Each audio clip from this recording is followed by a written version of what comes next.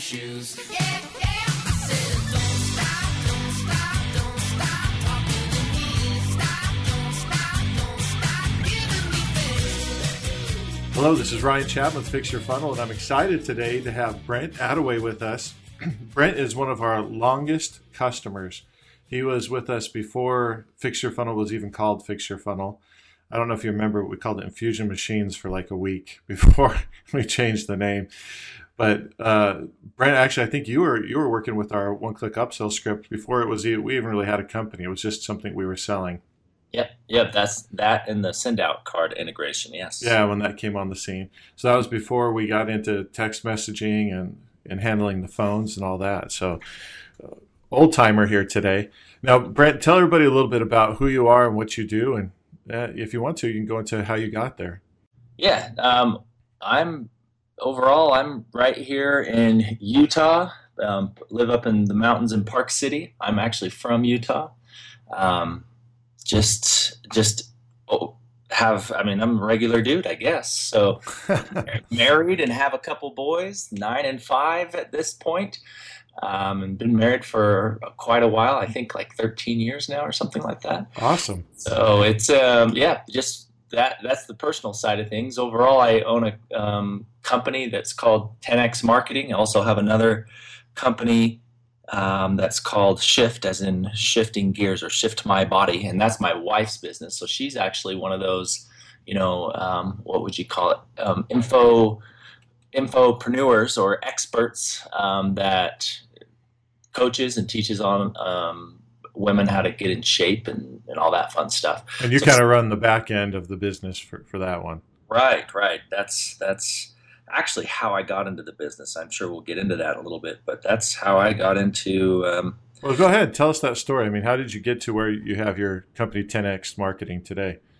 Yeah, well, that started. So I used to own a sign company when I was, I jumped in. I was in college and I bought a sign company, like a franchise, so sign printing. So we printed vehicle wraps and banner stands, things like that. So I got in. I bought that when I was 24. So it was exactly 10 years ago. Okay. And from there, had that for about 5 years. Grew that,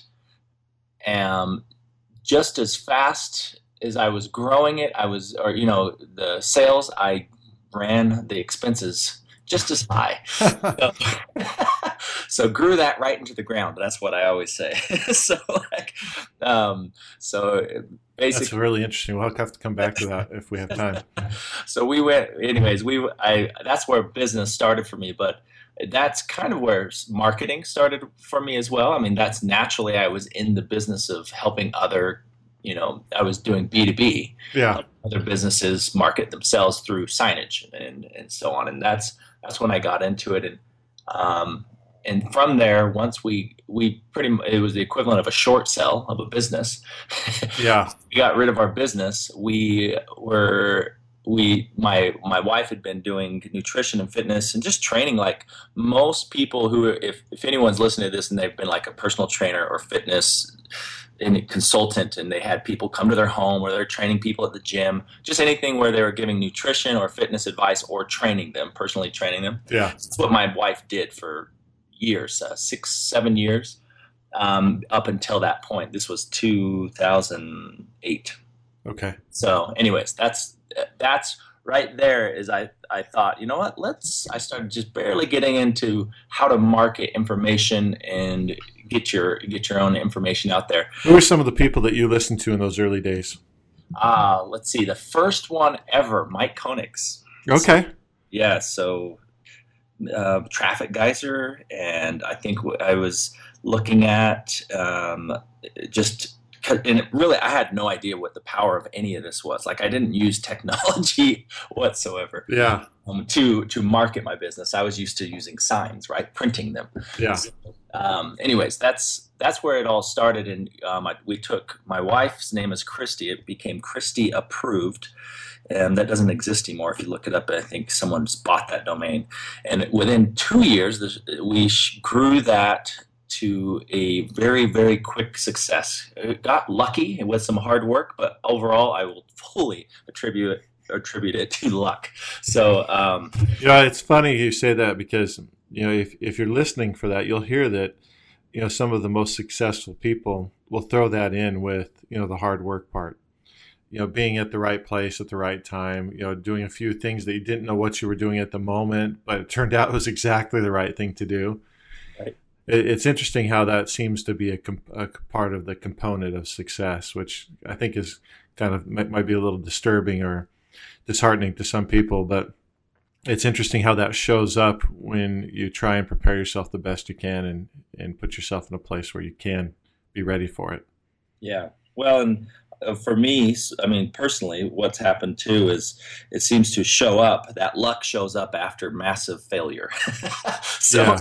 and I don't mean you have to lose a business. I just mean You have to try. You have to be doing, because not everything we do succeeds right off the bat. But if you're not doing anything, the likelihood of luck showing up is really slim. That's been my personal experience as well. Yeah. Yeah. In fact, on that note, I think is super important is when I first bought my business when I was 24, and I say 24 because it seems so much younger now. The book I was reading was called Cracking the Millionaire Code by Robert G. Allen, right? Yeah. So, I was reading that, and I just remember him stating, or I don't know if it was him, he co-authored it with, I forget who it was, but I just remember it was Robert or Bob, I guess, on as I know him at this point. But the point is, I'm reading his book, and it says, I don't know anybody that's been successful that hasn't gone through bankruptcy. And I was like, well, hell, I don't want to have to go through that, just to be successful. But sure enough, that's already happened. Not proud of it, but sure enough, that has already happened. So at least I got that out of the way. Yeah, there you go. You don't have to do that again. Anyways, back to that. It came full circle though. We started that fitness company with my wife. It grew really quick, and we were able to sell that to a company, actually a multi-level company called Zango. It's a multi-billion-dollar. I don't think it's multi-billion-dollar anymore. It was at a time, though. Yes, they most of those companies kind of go really high and then kerplunk eventually, in my opinion. But that's where it began for me. And that's where I learned how to build a list. That's when I learned. And right then, I was actually, here's the funny part. As many of your listeners are going to be recognizing what I'm about to say, which is Infusionsoft stuff. When I was looking around, I was using Aweber at the time, which is a tool, right?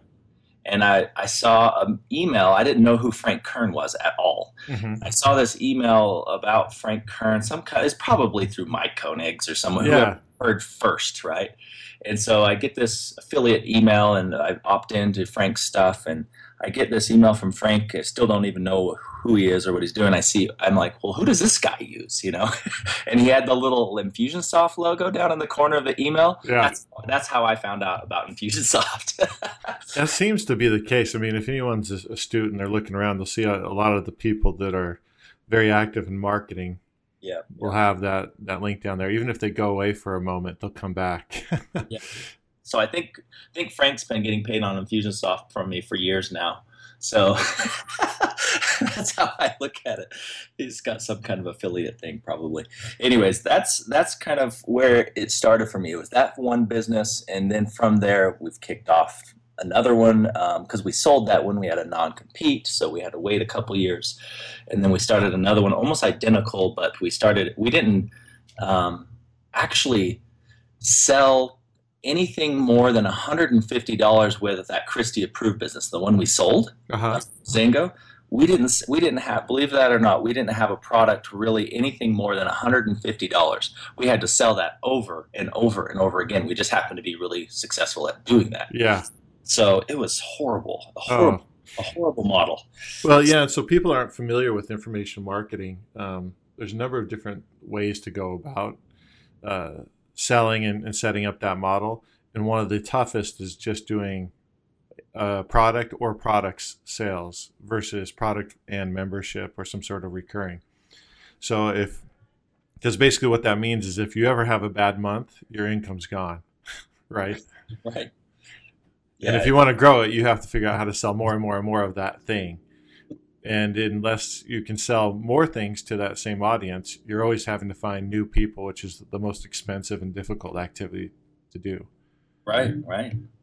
Yeah, that's was not fun. I mean, it was good because I was the one who was in charge. So we had two business partners at the time, and then my wife. So there's four of us in charge of different things, Yeah. and they just threw me into the marketing side of things because I happened to be the one that knew it the most. I wasn't great at marketing at the time. I just kind of was learning it, right? And specifically, what we would probably reference as online marketing or just information marketing. Yeah. So that's how I got into it right there with that Christie approved business. That eventually became Live the Life Fitness right before we sold it. So that's. And then you took everything you learned from that version, and then you put that into the next version that your wife did. Right, and so right before we started that one where we had the non-compete. Yeah. What happened is I really got passionate about marketing. Like that was my thing, right? So Yeah.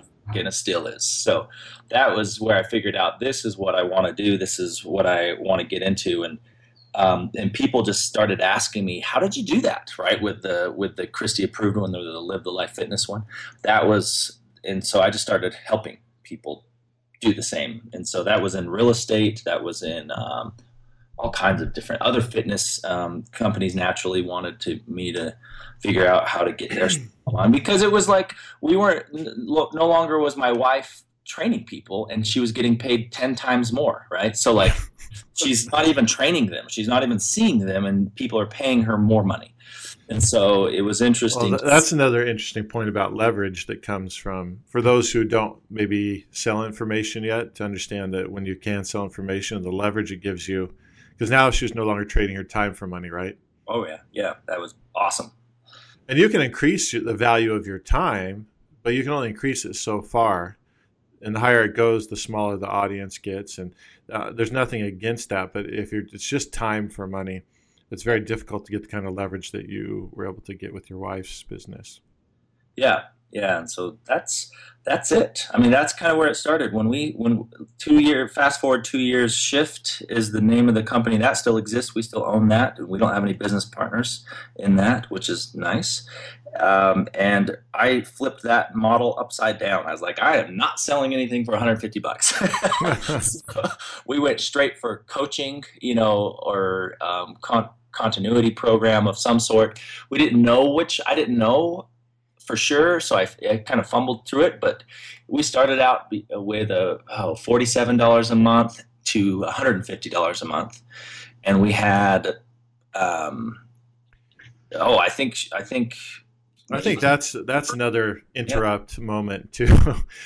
People that have listened to the podcast know I like to interrupt, but that's another interrupt moment because of this. You said you didn't know going into it, so you kind of had to fumble through. Sometimes I see people get hung up because they're trying to get it exactly right before they start. Yep. And the reality is you don't know. You don't know until you try. And so you have to test your way through things. You have to try some stuff out. Some things might not work out, but and you can probably attest to this, that most of marketing is failure sprinkled with some successes. And then those successes just have to offset the failures in terms of efforts, initiatives, or whatever. Yeah, absolutely. It's definitely mostly a failure of testing and so on. So that is a great point. Well, and again, I want to explain that when we say failure, it doesn't mean you're bad or you did something wrong. It just means it didn't work out. Yeah. And that's, I think it's a loaded word. When I went to Brazil for a couple of years, and so I learned Portuguese and I spoke Portuguese. But something I learned when I was speaking Portuguese, that the words didn't have the same depth of meaning as the English words I'd grown up with. So somebody could swear at me. It didn't mean anything. They could swear away because I didn't have any association of feeling with any of those words. So to me, they were just, sounds that were being made. Yeah. And unless I could directly translate that and then feel the actual meaning of the word, didn't make any difference to me emotionally. And so the same thing with some words that we have today. So some people, when they hear failure or fail or, didn't work, those mean things to them that are beyond what the word really is signifying, what its Okay. significance is. And I think if you can redefine some of these words, then you won't have to be afraid of them. I know there's a lady that said that her dad every day when she got home from, school or whatever, would ask the kids at the table, "What'd you fail at today?" And it wasn't a negative thing. It was just what did you try and didn't work out? And it was a learning opportunity for them. And they came to accept failure as par for the course instead of something to be avoided at all costs. And the only way I know to avoid failure at all costs is to actually sit and do nothing. And then even then you'll be attracting failure of the real sort. So with that interruption, now I understand, and I think this is kind of interesting for people to hear too. So you started out, listening to Mike Kennigs, and then you ran into an email from Frank Kern, and today you actually are assisting Frank Kern setting up some programs to help with marketing. Yeah, yeah, that came full circle, which was just awesome because, of course, I kept following Frank, and so I became one of those Frankites, Uh-huh. followers, trying to follow and really became a fan and just resonated with how simple he makes marketing. That's, I mean, really why I like it. That's how I could simplify it the most. And that was just this last year in 2014, we were able to connect that way and really just, it was kind of a funny thing. I was happened to fly out to go to Bob's house, Robert Allen's house. Speaking of, yeah, Robert Allen, I've had a couple situations where I was like, Come man, first. I So read this guy's books, and now were you doing work for Robert? I'm doing work for him as well. But as well, he invited me to come speak at his house. He has this big mansion up in Rancho Santa Fe. Is that what it's called? Yeah. So,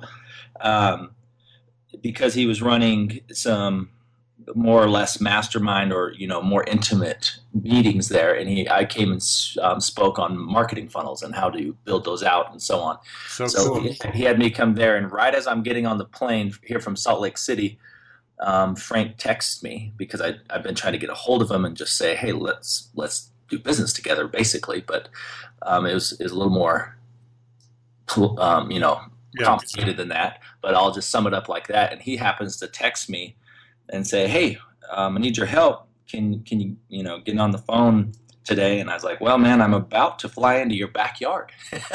So, and he said, well, come on over. So that was it. So came over to his house, went over a few things, and then from there it didn't go anywhere except hey, he was actually just asking 10x Marketing, my company, to just help with some things. That was it. Yeah. With building out whether it was Infusionsoft or just his funnel in general. And because he did, he's one of those do-it-yourself guys. He knows how to do a lot of it. Frank's actually super intelligent. Yeah. So man, he likes to make himself out not intelligent, which I think that's obvious that he is. But Yeah. he's very technical, techie and savvy that way. And so It's like a double-edged sword, though. yeah. Oh yeah, yeah. Because you want to do everything yourself. And you really shouldn't, but you end up doing more than you should. Yeah. Well, that's really cool. And that's interesting. I've seen that full circle thing happen with a lot of people who are hustling. They're really, like I say, if you're going to make a decision, jump all in. And I can tell that that's something that's kind of a habit for you. When you decide to do something, you go all in. You don't hold back. And my observation, as well as personal experience, has been that when we do that, then interesting things happen that end up coming full circle, and it's kind of cool. I think it's like a sign almost to you to say, "Hey, keep on going. You're on the right track." Because sometimes it can be a little discouraging. I'm sure you've had some discouraging moments along the way. I mean, we've been highlighting some of the the best things that have happened, but I'm sure there's some discouragement that has occurred. Yeah, extremely. I mean, back to the Yeah. note of all in. That's one of the words I learned from a guy named, oh man, now I'm trying to remember his last name, but he wrote the book Aspire. Kevin. I'm Anyways. terrible with names. The book Aspire. Uh-huh. And what he goes through, and he's an etymologist. Is that how you say it? Well, I think so. He studies words. I mean, he's like an expert in words, of all things to be an expert in, right? That's And- cool. I love words. Yeah, and what they mean, the true meaning behind them, and where they originate. And one of the words he found was All-In, Ollin, and that was a different All-In. I mean, it means almost the same thing when the way you referenced it, but it's basically how I remember it. This was years ago, 2000, I think 9, when I first read it, and since then I was like, maybe I already go all in with things, but since then it was like, okay, I'm going all in, right? So how do you spell it again? Ollin. You can't find it in the dictionary yet, I don't think. And what is it? What did he say it meant? The short definition is like when a surfer goes into the ocean and they have to, if you're gonna you with a board, you've got to dive in. There's no kind of tiptoeing in. There's no kind of you've got to go right in if you're gonna go make it through the waves and get out there, right? If you're gonna surf the waves, you've got to be willing to go all in, dive in. It's gonna be cold. You're gonna swallow salt water. You're gonna do all kinds of stuff to get out there. Yeah. And so that's how he defined it. But there's no taking it what you would think safe. Way, yeah. Well, and here's what's interesting too, and hopefully we'll bring it back to real world application in just a second here. But my observation has been, and again my personal experience as well, is there's really no such thing as playing it safe anyway. When we seek to play it safe, essentially what we do is we guarantee that we're not going to reach our goals. You really can't do it. Now, that's not to say that you should not be judicious in making the decisions about where you're going to go. I think by all means you need to weigh out the risk and the reward and make those sort of evaluations. But once the evaluation is done, once the decision is made, then you don't go halfway. You got to go all in. Because if you don't go all in, I guarantee you won't get to where you want to go. Yep. So it's not a matter of being risky or just doing whatever. It's a matter of once you commit, don't give up. I mean, because sometimes there's what we call beginner's luck, and things will work out really well for the first step. And that's sort of like encouragement to keep on going. But then what will happen is you're going to hit challenge and difficulty. And at that point, you have a decision that you can either try and make, or you can stay true to your original decision. And my experience, what I've seen is just that if you stay true to your original decision at that point, if you thought it through in the first place, right? Yep. You will get through that moment, that time, that epic or whatever the period of time is, and you will figure it out if you continue to try and push forward. So just in case someone listening is finding themselves in that moment of discouragement or that time, or it can be years too. It's not always just a short time. Yeah. But if you're in that discouragement period, don't give up. Educate yourself more, try more, look for more options, take time to stop and think as well. And you'll find the answer. That's just the way it works, but you just have to be persistent. You can't give up. You can't, like I see people that want to be ambitious, but every free moment they're playing a game on their phone or they're watching TV in the evenings. And, they're not doing the things that need to be done in order to get to where they want to go. So it is just merely a wish. It's not actually a decision that's been made. Because once you make that decision, you say, hey, I want to create something. I want to do this. There's work that has to be done. There's a price that has to be paid. There's no such thing as a free lunch that I've seen. And so, you have to accept the fact that you're going to have to work hard to get to it, and you can't go halfway at all. Yeah, I mean, Ryan, the formula that I figured out over time, which everyone figures out, it's not my formula. I'm saying you can pretty much guarantee if you're on the right path. If you hit some success up front, gets you excited, something bad is about to happen after that. And after bad, and you endure that part, things start rolling. It doesn't mean they just go perfect after that, but after they start moving forward, right? Yeah. Well, what I've learned is if you can anticipate those little steps, and it's a little different, but basically, beginner's luck. Then comes some stress and hard time to figure out how to get through that piece that you're talking about, that bump in the road. Yeah. And then after that, as long as you can get through it, you actually have a high chance, because most people quit at that first bump. Yeah. You have all your competition goes away. So, and that's the thing. It's really competition is so limited people think that it's pretty intense, but the biggest competition is internal, right? Oh yeah, yeah. Yeah, that's the last part of that, or once I figured that out, just those two little steps to get through, and then realize, okay, and then of course knowing, okay, do I want to do this long term? Now that I've gone through some success and so-called failure with it, is this something I want to keep doing, right? And question that, and most of the time it is, but I've just turned up the dial. I just dialed it up. I was just like, well, man, why don't I just go? When I'm saying going all in, I'm going to go all in and put a goal out there that says this, not such a small goal, because I might as well go. Well, the thing is, you're going to put forth the effort anyway. Yeah. I mean, as long as you keep in check the things that are most important. I've seen people also go the other extreme where they lose the things that are most important in life in the pursuit of those goals. But I think you can keep both in check. I mean, it doesn't mean you're always in balance, but you can be like, you look at somebody that's riding have you seen those balance boards where they have the round pole or whatever, and then they got the wood on either side or across the top of it? Yep. And it's like for surfers, for them to train or whatever, they're never really in balance. They're always adjusting to stay in balance, and that's the reality of life. I mean, sometimes you're going to be staying up and focusing a whole lot on a project that you got to get done to move towards your ultimate goal, and other times you're going to be able to focus more on those things that are more important, which are your family, loved ones, spirituality, those things. Yeah. But you'll be able to keep those things in not in a balance at one moment in time, but overall as you pay attention to them. All right, well, let's get into some of this technology stuff, because this is a fun part as well. And I know you have a lot to share in this area, because that's why people like Frank Kern and Robert Allen are seeking you out, is because you're taking some great technologies and really getting leverage with them. What are your favorite leverage points that you get with technology? I mean, you listed out a little bit earlier some of them. Yeah.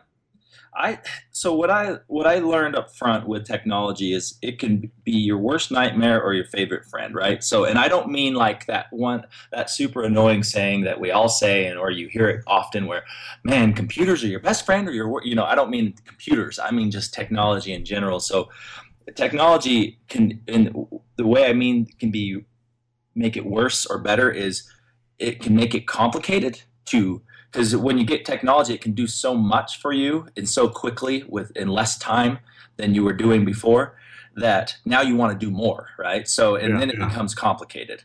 And then the other side of things is finding out, which I've seen a post by you on this recently, about, well, what small percentage do you need to be doing best? And then you use technology to enhance that big time. Yeah. And that's where I've become focused, and just keeping it simple, but using technology to automate that simplicity in your business. And so that's what I've found to be a strength. I've done the opposite, and it was a nightmare.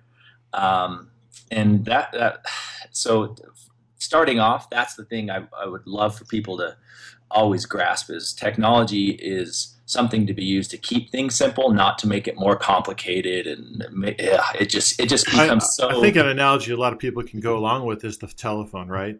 The telephone can be your master, or it can be your servant. And it really depends on how you respond to it. So when people get fully entranced, and I know we're going to get into automation because that's kind of the crux of the worlds that we live in, but people get really excited about automation, and then they want to automate everything. And that could be okay, but most often I've seen that go wrong, right? Yeah. So a member of my team was talking with a Fix Your Funnel customer who is relatively new to Infusionsoft. They've had it for about 6 months or so, and they said to him that they'd spent the last 4 months working on building some stuff out in Infusionsoft, but he hasn't made a whole lot of money. And that is almost the poster child for what I am so against, and I can tell that you are as well, because what it is the fascination with the technology overcame the practical application of the technology. Yeah. And so, how do you go about that? And then go ahead and give us some examples. But how do you go about determining what you really need in the business? I have my own method and approach for that, but I'm just curious. How do you determine what you really should be automating so you hit just that point that is actually going to give return on investment versus wasting a bunch of time building out stuff that really isn't going to make a difference to the bottom line? Yeah, I mean the first thing I've gone about it multiple different ways. How I look at it is the whole. I don't know if this is common to people. It seems common to me at this point. LSD model, not the drug LSD, but leads, sales, delivery. That's how I break it down. So you collect leads, you convert those to sales, and then you deliver products. That's, if you were to simplify it, that's how I look at it. And then you can automate those steps. The one Ryan, I actually usually start with is the end in mind. And I start saying, what can I use technology that I have in place to deliver really well and make that the wow experience, the raving fan, et cetera, et cetera. Yeah. And then from there, I start reverse engineering what needs to happen in order for not just the delivery. Okay, well then what kind of sales systems do we need in place? And then what kind of lead generation systems do we need in place? Because in the end, what I figured out is everyone has a fascination with getting more leads, which is essential, right? Yeah. But that's actually easy when you know how to deliver and sell well. All you have to do is you can pay for any amount of leads, right? So, well, that goes to a point too that I have noticed is people do their lead generation without thinking, like to your point, they don't even think about how they're going to sell. So they just start collecting email addresses and then come to find out, my sales method really isn't that effective. Maybe I should have been collecting a phone number or an address as well. And if you start with your approach, which is really great for somebody who's just starting, right? They don't really have much of a business going on, then go ahead and go from the end to the beginning. That's great. Yeah, I mean, overall, I don't mean get stuck on delivery as well, because a lot of people be in eternal product creation mode. They never actually launch. It's like going to college all their life without actually getting a career. Well, to that point, your friend there, Frank Kern, made a point that I thought was really valid too, which is a lot of people would rather spend $2,000 on another educational course than spend $2,000 on marketing. Yeah. Because if they spend the $2,000 on an educational course, it's a win because they're going to learn something. But if they spend the $2,000 on marketing, it might not go as planned. And so I think the same thing happens with product creation. There's so much internal fulfillment that comes from creating something, but there's no rejection in the creation process, right? Right. The creation isn't going to tell you, oh, you suck. But when you go and try and market that, then you're going to find out if the market wants what you created. And sometimes it's hard to have the world tell you your baby's ugly. Yeah. No, and you said something about marketing that you might not succeed. I guarantee you won't succeed when you first market. Yeah. It's like you spend $2,000, you plan on wasting using most of that to figure out the game rather than actually make a profit from it. And that's a good point too. It's not too much different from spending the $2,000 on education. It's going to be an education one way. Yeah. So that's how I've always looked at it, and just bite the bullet, get it done. And you figure out, okay, I can increase my conversions, and now I got my first sale. The other thing I want to mention, though, that's important with technology here is when you're developing your delivery system, I haven't created my product in most cases. And I don't mean that like you should have a crappy product and you should go sell it and then somehow figure it out. Yeah. I think there's a happy balance there, because a lot of people sell it and don't deliver what they promised, and then it sucks. So I think it's important to at least know and have a mapped out version of how you're going to deliver.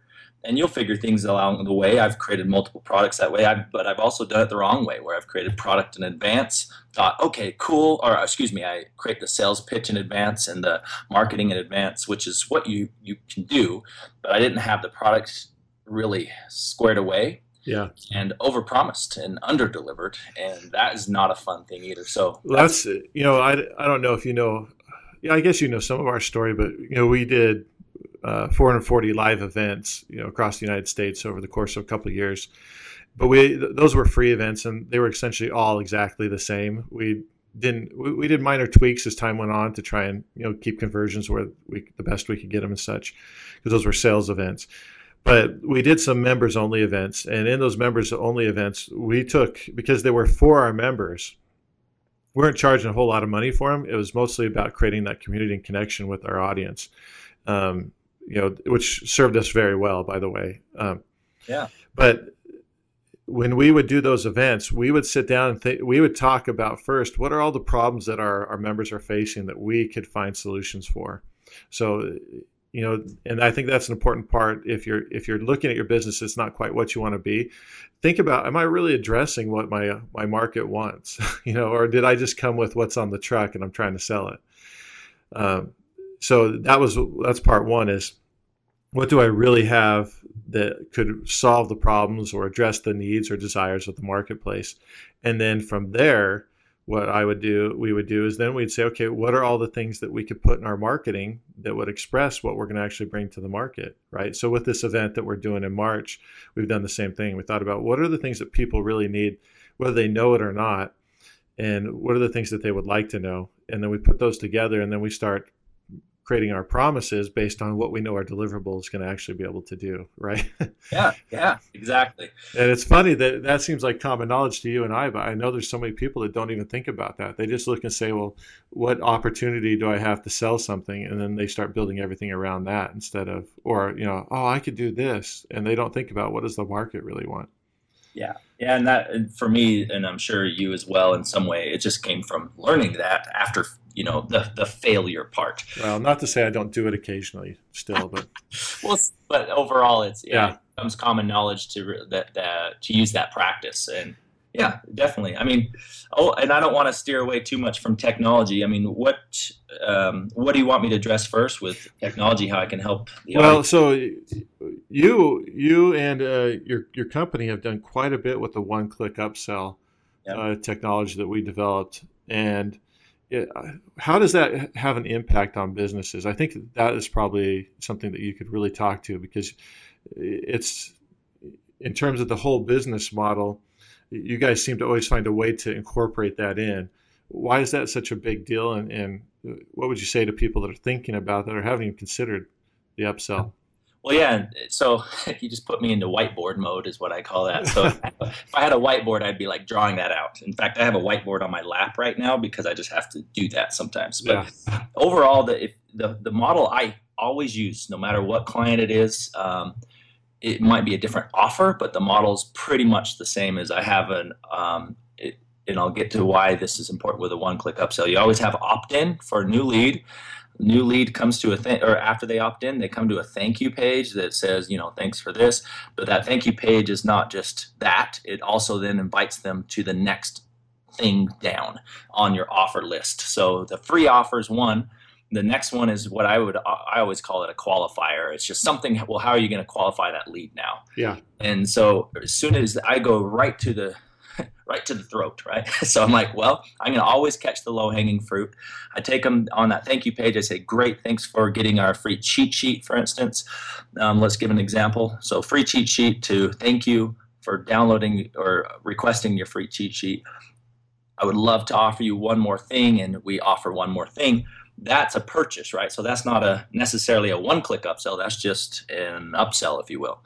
And so they go to this low-hanging fruit, the people who are on the yes path is what I call it. You got a no path and a yes path. The yes path, they're going down to the next step. And from there, that's where we always integrate the one-click upsell. They buy right there, usually on an Infusionsoft order form, right? For their first purchase, the qualifier purchase. And almost without fail, I always integrate a one-click upsell right there, almost always. And that's to liquidate my ad spend. That's also to make money. That's also just to see if I can qualify my clients further. So anytime I'm sitting down with a client, I'm seeing what assets they have in their business or their information or product that they don't really sell a whole lot of, but they could easily sell it. It's complementary to their main core products. Mm-hmm. That's where I use a one-click upsell almost without fail, if I can. So you kind of hinted at it. Let's have you just highlight that a little bit more. What are the reasons that you're incorporating that upsell again? Just for those that missed it. The first reason actually is not to liquidate, because most people think that, or you hear that at least. The first reason is that I want to get a qualified lead. So I want to see who's really going to invest in themselves right now in these products and services I'm offering. So that's the first reason. So it's a qualifier. Tells you this person's really interested in what you have. Yes. Second reason is, yes, I want to liquidate my ad spend. And all that means, if you're not familiar with that, that just means you spent money some way, shape, or form to get leads into the beginning of your funnel, and you can liquidate that and almost wash that out if you have a one-click upsell in there. So Dan Kennedy calls that the gap, right? The gap between how much you have to spend to get a customer and then Yes. the initial value of the customer. Yes. And so for most businesses, this is most of your competition, they're only going to be willing to go to break even. And many of them won't even be willing to do that. They want to actually make money on the initial purchase because they're not thinking of, they make a sale to get a customer. They're saying, I get a customer to make a sale, which is totally different, even though it seems like it's just a play on words. Your perspective, and when you're setting up business models, which is essentially what you do when you set up these funnels, is you either have to enhance or create from scratch the business model for somebody. But what you're doing is you're saying, how can I essentially go negative on customer acquisition so that I can outspend all the competition? And a story on that I'll just share with you, and you'll probably be able to say the same story, is I heard this guy talking about a niche that he was in, which is the same niche as one of our we only have a few private clients that we keep, and they're all people that have to be doing over like 4 million a year. Yeah. And so this client is in the same niche as this guy that I heard talking, and this guy actually started to talk about our client. And he says, these guys are crazy. They spend like 5 times as much as I can afford to spend to get a customer. And I don't even understand how they can do it because they're everywhere. I laughed out loud. I didn't say anything because I respect the privacy of my client, but I just laughed out loud, and I was just like, oh boy, if this guy only knew. And the big difference is they're big time upsellers. Yeah. And if they didn't have the upsell, they couldn't afford to spend 5 times as much to get a customer as the other guy. But because of that, they can dominate the market, and what they spend each month on ads is more than most people listening to this would make, in a month for sure, maybe even in a year. And that's not to degrade anybody that's listening to this. It's just they're doing a ton. Yeah, that's I mean, the power of one-click upsells is there's a lot of things, but that's the one way I use it, is right there almost every time, and that doesn't change. It's more of what I would call a strategy than a tactic. The tactic is what you upsell. The strategy is always upsell. So that's how I look at that, and I love that you have a tool that does that, because there's multiple upsell tools out there. I've used multiple ones, Ryan, but the one I remember when you guys came out with the first one, that was really the only one that integrated with Infusionsoft. Yeah. And I use that tool primarily, so I want it to integrate with Infusionsoft. And then number 2 is you have it even easier now, which was really cool. So yeah, it's funny. I was looking at the chats because we've chatted on Skype before, and the last chat you said is, "Thank you for making one-click upsell 1,000 times easier." Yeah. So it was awesome to have that, because of course the power, again, back to technology, it'll do all kinds of things, but the easier you can make technology work in your business, the better, right? And you actually easier for your users, which is a plus. So yeah, we're always trying to think about how can we remove another hurdle. And it's funny, sometimes it's often selfish. You might notice this in your own business too, but where you find yourself spending a ton of time that isn't really producing revenue per se, it may be just supporting it.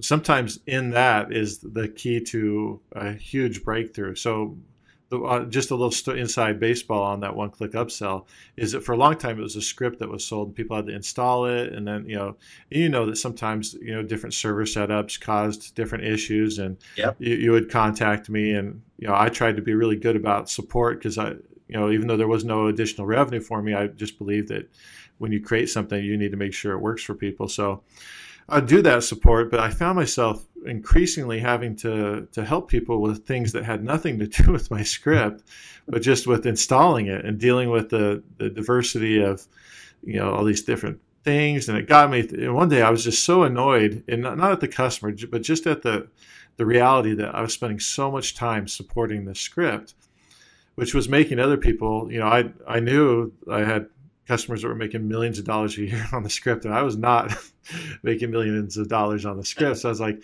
I have to solve this because I can't. We obviously people need this, and it's making a huge impact. So it's really important, but I can't afford to be doing this any longer. And it was that frustration that led me to think of there's got to be an easier way. So I just went back to the drawing board and totally rethought how it worked. And to be perfectly honest, the new version, not only is it super simple, as you mentioned, it's just basically you copy and paste a link. Yeah. It can't get much easier than that. I mean, it's like, I think a monkey could do this now. Yeah. But not only that, but we recently had, they had to get some allowances with Infusionsoft for a number of API calls, but they did an upsell on a launch where they had 60,000 customers come through in like a 12-hour period, if I'm remembering right. Maybe it's 10,000 customers, 60,000 prospects, 10,000 customers. That's what it was. But the reality of 10,000 customers coming through an upsell chain. Yeah. Is pretty intense, but like we just sailed through it because of the way that we set up the new script. We didn't have any problems handling the volume because we wrote it in such a way that all the bottlenecks and I know people don't really care about how the technology works. They just want it to work, but there's a lot of different places where technology can break down in these high demand environments. And we're not Facebook or Google where we have billions of dollars to be working with, but we figured out some ways to be able to handle high volume like that. And again, they had to get special permission from Infusionsoft to have the API access to be able to get through that for that window of time. But it can handle that much, which is really exciting for anybody that says, hey, I think I could go big here. Yeah. No, and Ryan, something important to understand here, because a lot of people listening are not techie. Yeah. And I'm here to say, like, I am not that way at all. In fact, I know technology really well. I'm like a tech geek by way of I get the newest and latest almost every time, like new computers, I'm more of a Mac guy, so I have my iPhone, I've got my iMac, I've got my MacBook and an iPad, right? So I've got all that stuff. But what I'm good at is learning the actual system, not understanding how it works. And there's a big difference. And so I know how to use it, but I have no idea how to put it together. So what you guys did was make it easier for me because I'm pretty good that way. My team, so I have people on my team that are the programmers. Yeah. The people on your team and like some of your history personally, but they knew all this stuff and just put that code here. I was like, well, I don't want to know what to put where. I just want to push the button, so that's how I operate a lot. Is like, can you make it push button easy for me, please? If you can't, what's the next best thing? And you guys have made it push button. Like so that's been really nice to have a one-click upsell that's like, quickly when I need one, I hurry and put it in. It's no longer trying to figure out things. And by the way, that wasn't just you guys, right? In the past, it was like it didn't even exist, so you had to figure it out with code and all this crazy stuff. So, yeah, we waited for a couple of years, and Infusionsoft kept saying, "Yeah, we'll probably add that in." And then it just got to a point where I couldn't wait any longer. We needed it for what we were doing, and so we created it for ourselves. And I was in a mastermind that was held at Infusionsoft with like some pretty impressive business owners. I was I don't know if it's this way for you, Brent, but I never really considered myself to be anything out of the ordinary. And so when they invited me to be in this mastermind, I was sort of like, well, looking around, I go, why are you inviting me? Yeah, no, I definitely. We're just running a little business over here. But I didn't realize that what we were doing was not normal. I just thought everybody that was working hard and using Infusionsoft was doing the type of business that we were doing. Yeah. And, I don't consider myself to be like this super genius either. In fact, I look at myself often as being fairly simple. I look around, I see people are much more sophisticated in some terms, but I guess it's the simplicity that helps bring value. But, I never considered myself that. So, but, that's how it kind of all came about is we just needed it. And I sat down for a few days and I cranked it out. And then, over time, I've seen people like lift the script and then call it their own and resell it or give it away. And I guess some people would go and sue those people or whatever. But like even I won't say names because I don't believe in doing that. But anything that is a competitor to the one-click upsell right now, whether it's for Infusionsoft or Stripe or whatever, I can go show you where they bought my script. Yeah. Yep. All of them. It's not some of them; it's all of them. They've either bought it or they bought it for, or a customer bought it and they were using it and then they used it. So I just look at life this way and say, the only way that you can really stay ahead of your competition is you have to out innovate them. So you always have to be thinking about what is the problem that you solve for your customer and do it faster and better. I mean, I know there's some places where maybe using the law, to protect intellectual property is a good thing to do. But I just think that there's more to be gained by running faster than the rest of the crowd than trying to trip the other crowd up if they're hanging on your coattails. Oh yeah. One of the biggest things that I learned was in sports. I played football and baseball growing up all the way through college. And my football coach in high school, I still use this methodology today that I learned because it just didn't make any sense to me at the time. And now it makes perfect sense. But he was really, really smart. His name was Randy Rare, Coach Rare. And he... very smart coach, still coaches today, different things. But the point is he would not care if anyone scouted our team. And he would always say we'd get worried if someone was watching our practice or the pregame stuff that we were doing. Yeah. Because we wanted to keep it secret in ours, right? Yeah. And he's like, it doesn't matter, guys. I would give them the playbook and we would still win if we just did it better than them. And so it's the same thing with technology and anything you're innovating we create intellectual property, if you will, right? So, but in the end, people are going to take it because they're learning from you and they're going to try to improve it. And you just got to be better at the playbook or running the plays, right? Yeah, exactly. That's kind of it. And so I with technology, and coming back to that, it's using the right technology. Fix Your Funnel for me, I use in all of my businesses. So I have 2 different licenses I own. I say all, my 2 businesses I own. But for my clients, it's one of those things where I use, and this is just a shameless plug, but even if you weren't the owner of Fix Your Funnel, we'd still be using it and talking about it this way because we use it. So when we get a client in, we build these large funnels or small funnels for clients, and every time there's always a reason to use Fix Your Funnel with it. So it's like, okay, how can we need to do some direct mail. Okay, cool. You have a sales team. Okay, cool. You need a one-click upsell. Oh, okay, great. Like all those things, and especially SMS or text message conversations, that's a big one. Where do you guys use that the most? Mostly from Stage, the conversation. So because most of our clients, we work with like high paid consultants, coaches, speakers. Yeah. So they typically speak, and that's where we use it the most. But I've used it in my business after an opt-in, online, even where we're able to, if we collected their phone number for whatever reason, we're able to have a conversation to collect a little more data. So more data mining, I guess, is where we use it as well, beyond just getting opt-ins off the stage. So awesome. Well, there's one last question that came up to my mind that we kind of didn't get to when you're talking about upsells. What is the percentage that you see of upsell uptake across the funnel? I mean, you could look at individuals, individual upsells, and then across the funnel.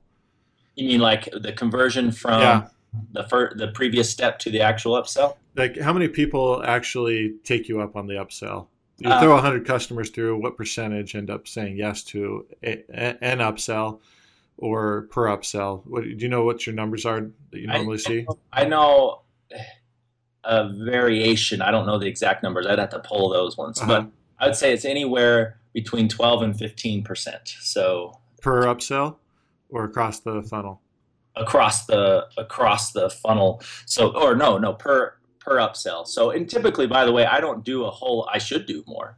I don't do a whole lot of upsells by way of in one funnel. I do maybe 2 to 3. Yeah. So and then it gradually goes down. So if I have 3 upsells in one funnel, then it gradually goes down. Not always, but it's kind of natural for it to go down because you're getting less. It's the low hanging fruit.